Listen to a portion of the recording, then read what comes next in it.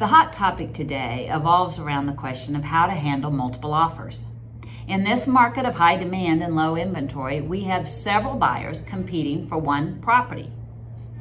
Buyers feel desperate, sellers feel emboldened, and it goes downhill from there. I have seen some crazy offers, such as unreasonably high offers of non-refundable earnest money, agreement to buy sight unseen with no option period, and sales prices $100,000 or more over list price. Then I've seen the sellers saying that the buyers have to take it or leave it, and they refuse to consider any negotiation for repairs or reasonable contingencies in the contract. Last week, I discussed the issue of what sellers think is a take it or leave it sale, or really selling as is. They think they don't have to disclose, and the buyer doesn't have the right to subsequently ask for an amendment for repairs.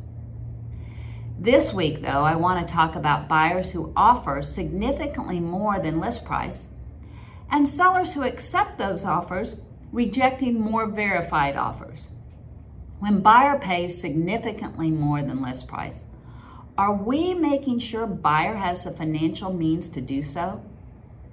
It is interesting to watch the markets focus on the appraisal addendum, which states that if the lender's appraisal comes in lower than a specified amount, such that the lender has to lower the loan amount in the contract, the buyer agrees to make up the difference by increasing the amount of the cash down payment. Does the seller verify that the buyer even has that additional cash? If buyer doesn't have that additional cash, irrespective of what they sign in the contract, all it is the buyer's in default. But what good does that do to a seller? A high offer looks good, but if it is incapable of closing, it is no good. The seller is looking to you to bring him or her a viable offer, not just one that will result in a settlement or lawsuit for default. With desperate buyers, I certainly hope the buyer's agent verifies the buyers have the additional cash before presenting the appraisal addendum as a negotiating tool. When buyers are desperate, more than ever, they need their agent's help in negotiating a contract under which they can perform. As a side note, most of you have heard me talk about that appraisal addendum and how I strongly encourage you to avoid using the addendum. Instead, adjust the cash down payment and loan amount to affect what is in that addendum. Everything the addendum does is really a matter of the size of the loan and the amount of the down payment. As to the issue of depositing non-refundable earnest money, the question becomes, is there really such a thing? One, you know how hard it is to get earnest money out of the title company if the person who purportedly owes it demands that it not be paid out. Secondly, earnest money is not to be used as a penalty. It is considered a measure of predetermined damages a seller may have if buyer defaults. It is one of seller's remedies if a buyer defaults. So what if the buyer does not default, but seller does? What if seller cannot perform through no fault of his own, title matters or casualty losses, for example? Is earnest money not refundable? There is a case in Texas that has already opined that earnest money cannot be used as a penalty. Finally, think of the reflection on our industry. Because buyer is desperate, they make bad decisions. We advise against, but they do it anyway. And in the end, it will be our fault. And then what does a buyer who has lost out on multiple offers think when they lose another offer to a buyer who is also represented by the listing agent? The perspective is not good. Did the listing agent violate their ethical duty to be fair to all parties? Buyers who take as is because that is the only way they can win the contract often forget after moving in. After all, they remember they paid a premium for the house.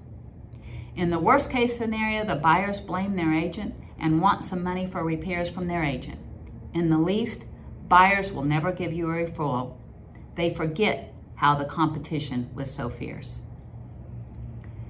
In my opinion, what makes one offer stand out is the offer is simple, clean, appears reasonable with few contingencies or contingencies that can be realistically met, closes within a reasonable time, provides proof of financial ability, and compensates sufficiently for an option period.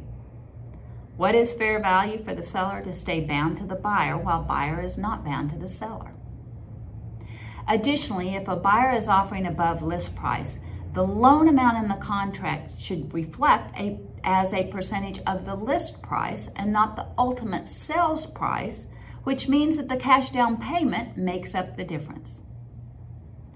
Finally, I rarely see this used, but when you have a buyer that is confident of his ability to be financially approved for the loan, the buyer can waive the contingency as to buyer approval. Under the third-party financing addendum regarding buyer approval, there are 2 boxes. If the first box is checked, the contract is subject to buyer obtaining buyer approval as it is defined in the contract. If the second box is checked, buyer waives that contingency. The use of cover letters to contracts offers expressing buyers' hopes and dreams for the property has become a common practice.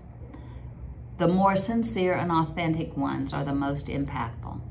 From the listing agent standpoint, however, these can create some potential liabilities. Cries of discrimination sometimes arise when a seller picks one buyer over another. This video is just to help you think about the types of issues to address in this multiple offer market. If you have ideas for future videos or comments to this video, please email us at tipoftheweek@allegiancetitle.com. Thank you.